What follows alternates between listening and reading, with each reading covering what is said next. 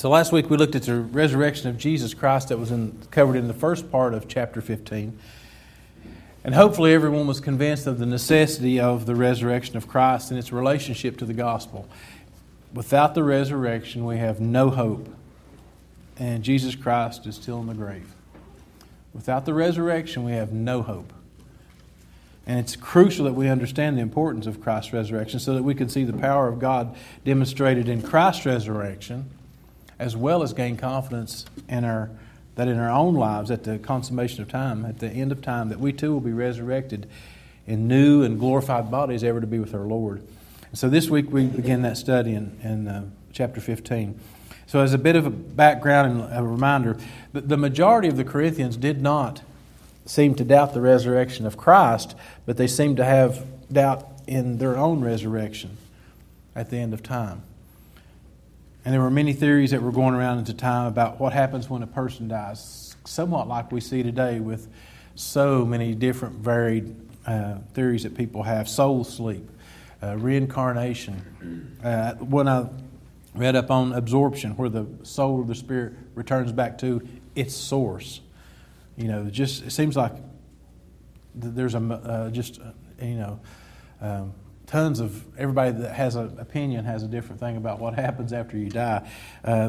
Simple materialism, where the body just rots away, the soul is gone. And all these views had one thing in common, and that's what remains, if there is anything that remains, is not that person any longer. It's that the person who dies is just no longer that person. So I think what Paul was battling here with the Corinthians, which was a basic belief of the many Greeks in that time, was dualism, where everything spiritual was good and everything material was bad. And John O'Rourke kind of alluded to this view last Sunday night as a form of Gnosticism. And we talked about that, how anything material was bad. It was bad. But spiritual was good.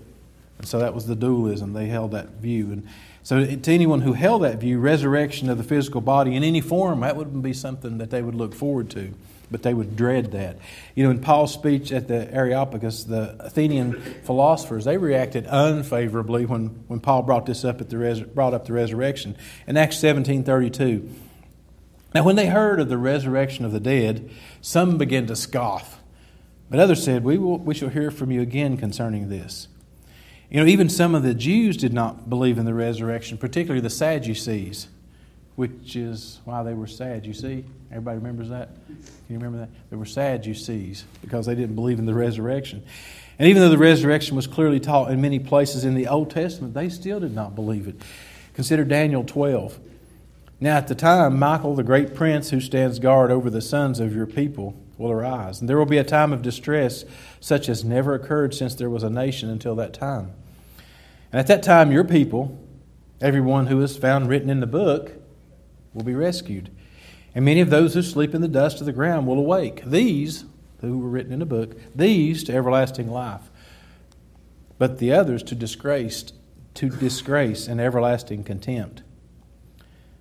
And we also hear Jesus frequently bring up the resurrection and bring it into focus. John 6:44, and no one can come to me unless the Father who sent me draws him, and I will raise him up on that last day.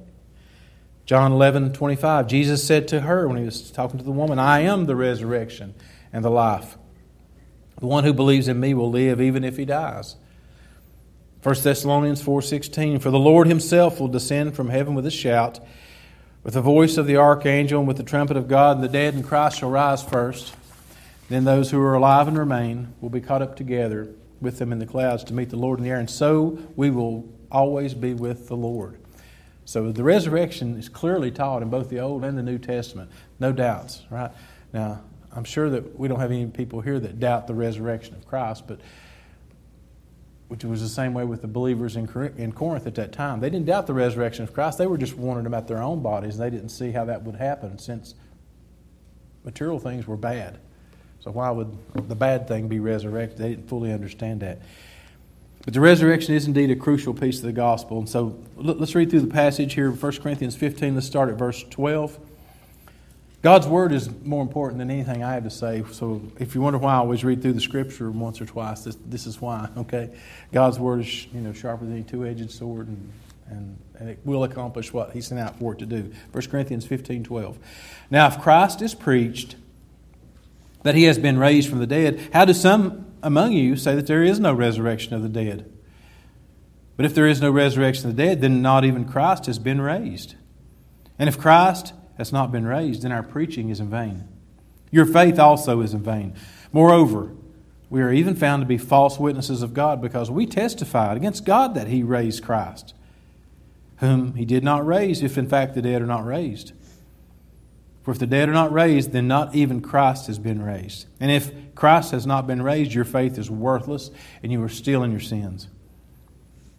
Then only those who have fallen asleep in Christ, then also those who have fallen asleep in Christ have perished.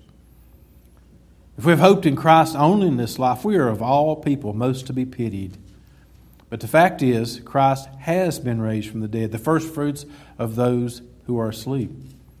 For since by a man death came, by a man also came the resurrection of the dead. For as in Adam all die, so also in Christ all will be made alive. But each in his own order. Christ the firstfruits. After that, those who are Christ's at His coming. Then comes the end, when He hands over the kingdom to our God and Father, when He has abolished all rule and all authority and all power. For He must reign until He's put all His enemies under His feet. And the last enemy that will be abolished is death. For He has put all things in subjection under His feet. But when He says all things are put in subjection, it is clear that this excludes the Father, who put all things in subjection to Him. When all things are subjected to Him, then the Son Himself will also be subjected to the one who subjected all things to Him, so that God may be all in all. For otherwise, what will those do who are baptized for the dead? If the dead are not raised at all, then why are they baptized for them? Why are we also in danger every hour? I affirm, brothers and sisters, by the boasting in you which I have in Christ Jesus our Lord, that I die daily. If from human motives I fought with wild beasts at Ephesus, what good is it to me? If the dead are not raised, let's eat and drink, for tomorrow we die. Do not be deceived. Bad company corrupts good morals. Sober up morally and stop sinning. For some have no knowledge of God. I say this to your shame. So Paul begins his correction to the Corinthians by first bringing up the fact that Christ has been resurrected, a fact that most of the Corinthians already believed, all the believing Corinthians already believed. And then he spends verses 12 through 19 helping the Corinthians see that if they say the resurrection is impossible, then Jesus Christ was not resurrected. Jesus Christ was a man who had walked and talked and ministered on the earth, and I'm sure that they had met people who had either met Christ or heard from people who could verify that Jesus Christ was a man who walked and talked on the earth.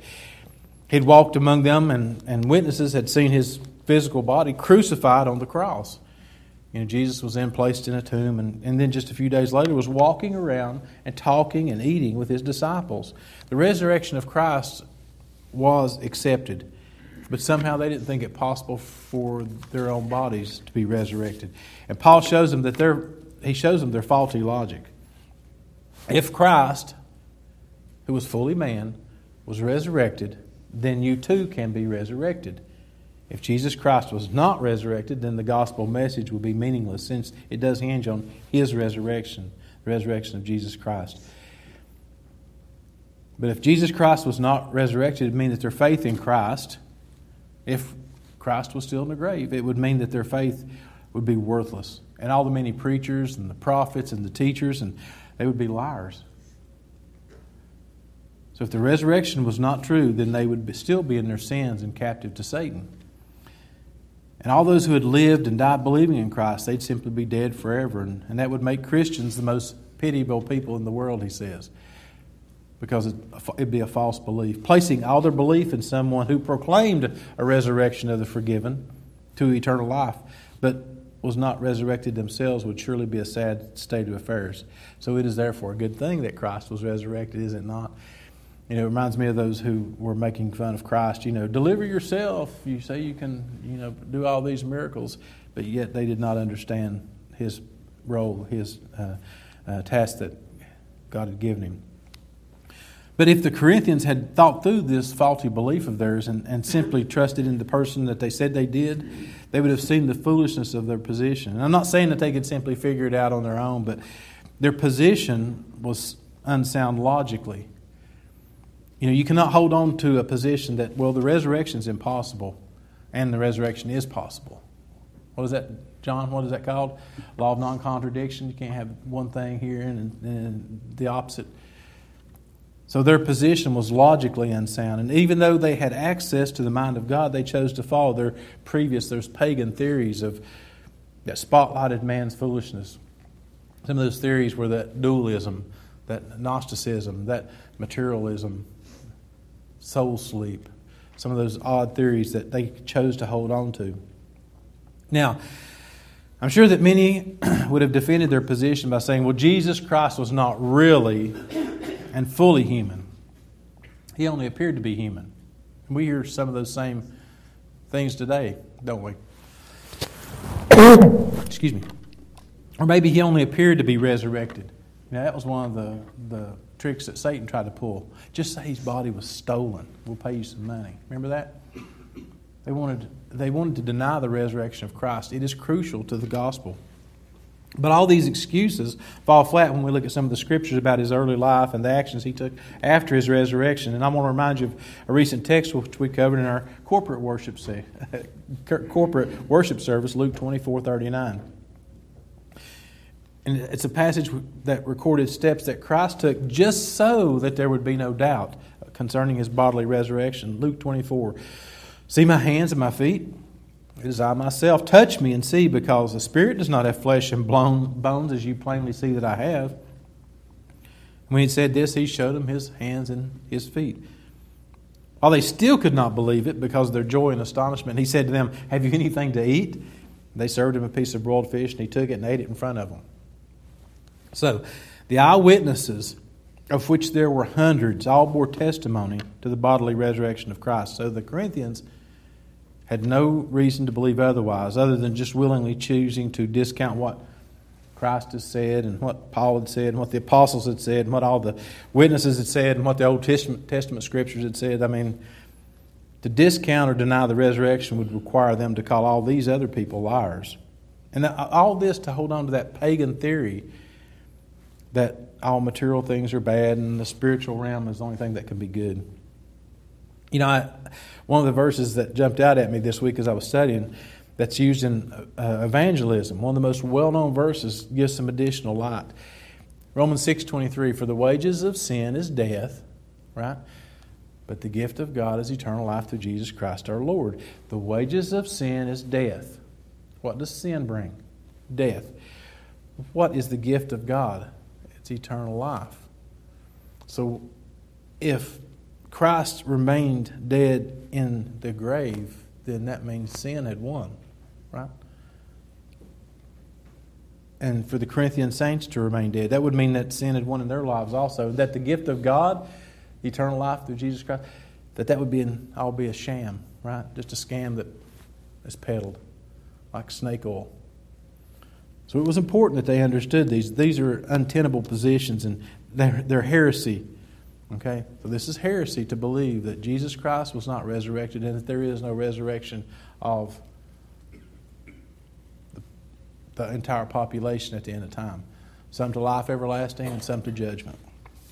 Jesus himself said in John 14 that I will not leave you orphans. He says, I'm coming to you. After a little while, the world is no longer going to see me, but you are going to see me because I live, you will also live. So Paul dealt with their belief here in the first part of chapter 15, and he put forth their position and what the ramifications of it would be. And he assures the Corinthians that Christ had indeed been resurrected from the dead, and none of those speculations could be true. And then he explains why this is true and gives them logical and scriptural reasons to believe it. 1 Corinthians verse 20 says, but the fact is, Christ has been raised from the dead, the first fruits of those who sleep. For since by man death came, by man also came the resurrection of the dead. For as in Adam all die, so also in Christ all shall be made alive. But each in his own order, Christ the first fruits, and after that, those who are Christ at his coming. And then comes the end. when He hands over the kingdom to our God and Father, when He has abolished all rule and authority and power. So Paul mentions that Christ is the first fruits of those who are asleep. And I read that there was an offering that the Israelites brought every year around the time of the harvest. And that was actually consisted of the first fruits of their harvest. And it was given to the priests. And they couldn't actually harvest the remainder of their crops until they had first gave the first fruits offering to the priest.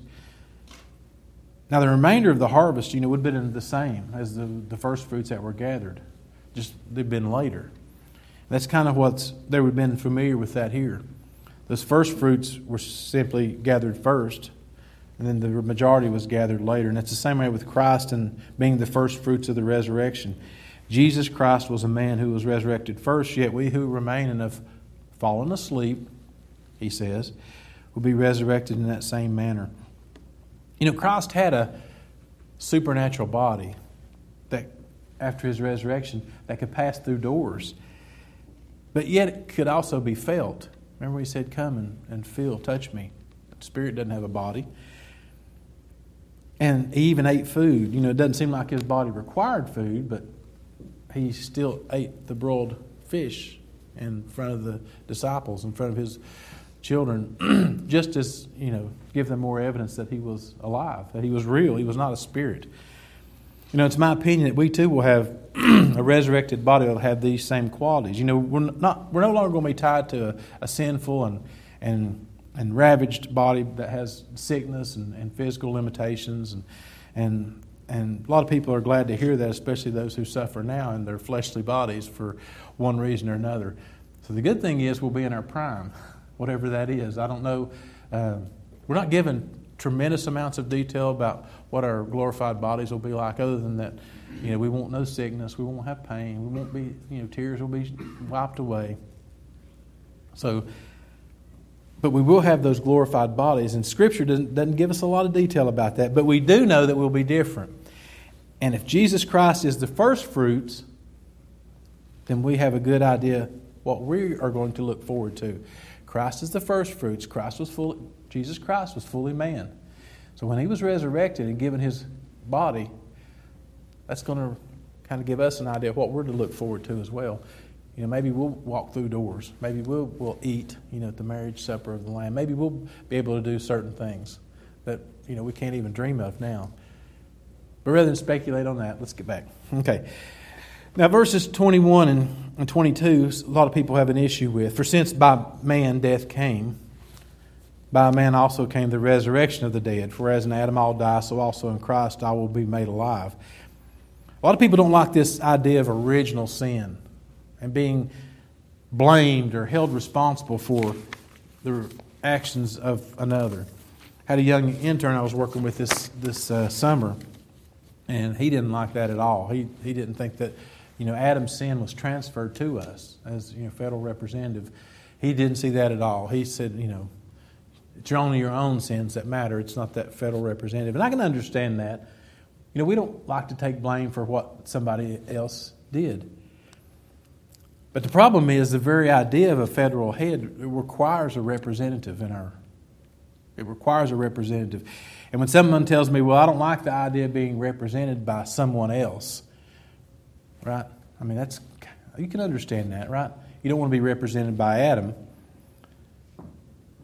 But that choice also requires you to represent yourself in keeping the law. There's two representatives. We are represented by Adam. But those who repent, who trust in the gospel, now we're represented by Jesus Christ. So if you want to get rid of that federal representative of Adam, then you're also going to be representing yourself when you stand at the throne. And you're going to have to account for every sin that you ever committed, even in your mind. So do you want that federal representation by Christ or not? Okay, so it's important. You can't refuse Adam's representation and then accept Christ's work on your behalf. Christ came as the second or the last Adam. The first Adam failed in his attempt to live righteously, but the second kept the law perfectly. Verse 24 here, though, is the part that gets me excited. And then comes the end. Think about that. And then comes the end when Jesus Christ, when He hands over the kingdom to our God and Father, when He has abolished all rule and all authority and all power, for He must reign until He has put all enemies under His feet. And the last enemy that will be abolished is death. That gets me excited.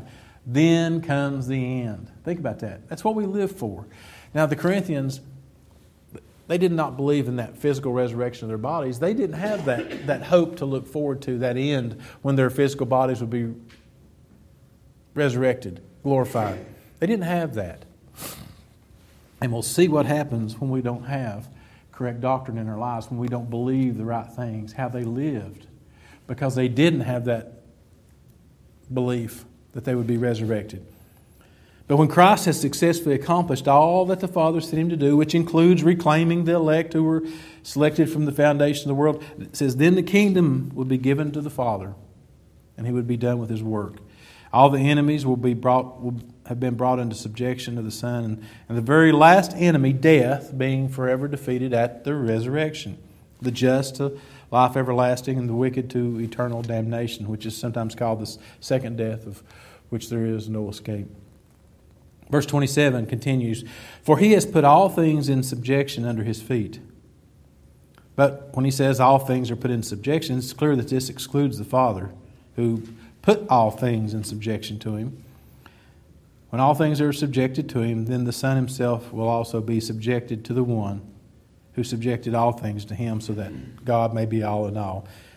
In verses 27 and 28, that's just Paul's clarification in case the Corinthians didn't really quite understand the explanation of the quotation. If it's in all caps in your Bible, that's basically a quotation from the Old Testament. It's in Psalms chapter 2, verse 6. It's also repeated in Psalm 8, verse 6, and in Psalm 110:1. It's used 3-4 times in the New Testament, that same phrase, He has put all things in subjection under His feet. Verse 29 continues, for otherwise, what will those do who are baptized for the dead, if the dead are not raised at all? Why then are they baptized for them? Why are we also in danger every hour? I affirm, brothers and sisters, by the boasting in you which I have in Christ Jesus our Lord, that I, Paul says, die daily. If from human motives I fought with wild beasts at Ephesus, what good is it to me? If the dead are not raised, let's eat and drink, for tomorrow we die. Verse 29, what is this baptism for the dead? If you got a chance to read through Corinthians this week, surely that got your attention, didn't it? Right? Does it remind you maybe the Catholics doing, earning grace for those who have gone before? Or maybe like the Mormons with their special underwear, that were doing things and checking out their genealogy so that they could, try and get their relatives in heaven, right? So the good news is that if you don't know what that means, you're in good company, okay? Apparently this has been one of those things that's been talked about for centuries, and no one has a proof of what that is exactly. But I do want to give you the top 3 choices that I narrowed it down to. And the most simplest is that people were actually getting baptized for unbelievers who had died, hoping to gain them some spiritual benefit. Now, just because Paul mentions it does not mean that it's true that they would gain, some spiritual benefit, of course. Paul would know better than that. Who else, would know better than that but Paul? But it's just mentioned. He mentions it. The second choice, and these are just some I narrowed down, if Christ is dead, then because they were saying maybe Christ was never resurrected. Well, if Christ is dead, then of what use is it to be baptized to follow a dead Savior? That word for they're being baptized for the dead, they're being baptized on account of the dead, they're being baptized for Jesus Christ the Savior that was dead, if that's what they believed. So maybe that's what it talks about. For otherwise, what will those do who are baptized on account of Jesus Christ if He was never raised? And then lastly, if there's no resurrection and no life after death, why are people coming to Christ to follow the hope of those who have already died, those who have gone on before? Why are they continuing to be baptized? Why are they continuing to be brought into the fold? Why are they continuing to join the church for the hope of the dead that have gone on before? Why? That hope is gone. So I'm not sure exactly what this what this definitively means, but here's what I do know. That Scripture doesn't give us the exact answer, and it's not clear there, but it is an example that Paul used that they were aware of, and it gave evidence that without the resurrection it would have been worthless to be baptized for the dead. So, of course, it was in their minds. Now, it's still worthless to be baptized for the dead, but yet if they believe that, you could show them their faulty logic once again. Patrick, you want to speak to that? No? I didn't think so. Everything I've ever read about it, the background's kind of lacking, so it's really hard to say. So you agree with me? I do. You heard that, didn't you? So if you don't know what it means, welcome to the fold. Okay. And the other example that Paul gives in support of the resurrection is the amount of suffering that he personally has endured. He mentions, I die daily, and fought the beasts at Ephesus, and all for a future benefit, which starts after his resurrection. And if there is no resurrection, why would he bother trying to battle, all his physical battles as well as his spiritual battles, and stand up to the enemies of Christ daily and constantly, beat his body into subjection? Why would he do all that if there was no resurrection? He's helping them to see that. Wouldn't it be better just to live that hedonistic lifestyle? If it feels good, do it. Right? You ever heard that before on TV? Right? If it feels good, do it. Just do it. Right? I mean, eat, drink, and be merry, for tomorrow we die. Right? So why would you even bother taking account of anyone else? Why would you bother to live a righteous lifestyle if there were no resurrection of the dead? If this was all that there was, what would it matter? Why would you even give any thought to the future? Paul uses that quote from Isaiah 22:13 to show the hopelessness of that position. A scripture that was used in the description of the disobedient Israelites. Let's eat and drink, for tomorrow we die. Verse 33 says, "Do not be deceived. Bad company corrupts good morals. Sober up morally and stop sinning, for some have no knowledge of God, and I say this to your shame." Verse 33, that's actually from a well-known poet at the time, Menander. Bad company corrupts good morals. And although Paul may have borrowed that line from this heathen poet, it was still true. The bad company of those who were denying the resurrection and who were saying that all material things were bad, and they were the same ones who were living as if their sinful lives, lived in the flesh, did not make any difference in their spiritual lives. Now here's the point that you need to capture, okay? Those who denied the resurrection of the flesh didn't see any future life at all. Those Gnostics who only saw the resurrection of the spirit and then the evil bodies finally unloaded, both of those beliefs were false, and that tended to give the Corinthians no incentive for holy living or for sanctification. Bad company corrupts good morals. He says, sober up morally, stop sinning. And then Paul writes, some have no knowledge of God. I think that could refer to one of two different groups of people. It could be those who deny not only the resurrection but of Christ as well, those who have no knowledge of God. And we looked at last week, if you deny the resurrection of Christ, that's basically denying the very gospel.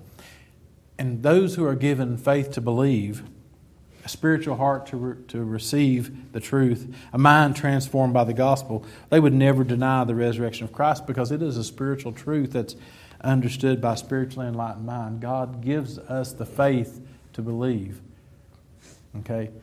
God gives us the faith to believe the gospel. The resurrection is part of that gospel. If you don't believe the resurrection, then you don't believe the gospel and you've not been given faith to believe. So those are some who would have no knowledge of God. The second group that Paul could be referring to could just be those unbelievers outside the church who don't believe the gospel and they didn't see any life-changing difference with the Corinthians inside the church. They were living as if there was no future and their lives didn't matter. Their physical lives. Eat, drink, and be merry. So therefore they wanted no part of it. They wanted no part of that weak gospel that didn't have even enough strength to change their lives. So in this part, he says, I speak to your shame. You know, the Corinthians witnessed for Christ with their lives. It should have brought shame upon them. Because the unbelievers wanted nothing to do with the gospel. They had no life-changing effects. Excuse me. So the disagreement that we read about here in the Gospels and the Acts between the Pharisees who believed in the resurrection and of Christ and the Sadducees who denied that resurrection was still going on here even in Corinth. And just as Paul had warned of the false teaching or the leaven of the Pharisees and the Sadducees in Matthew, so we see some of it here today mixed in with a handful of that Gnosticism, that dualism. And if I could leave you with one thought today, here's what I want it to be. Here's what I want you to think about as you meditate on things that we've done today. Is how we think, is that important? How we think or what we think determines how we live. What you think will change your life. Correct doctrine does make a difference in the way we live our lives. You know, the Corinthians denied the bodily resurrection, and they lived every day only for themselves. If you thought something was going to kill you if you drank it, you wouldn't drink it, right? If you thought it was poison. If you thought there was no resurrection and we only have this life right here, why would we even bother holding the door open for each other? Right? Why would I bother waiting on you to come to the meal, a Thanksgiving meal downstairs? I want turkey and dressing. I don't care if you get it or not. Why would I go first? Remember, that's what the Corinthians were doing, remember?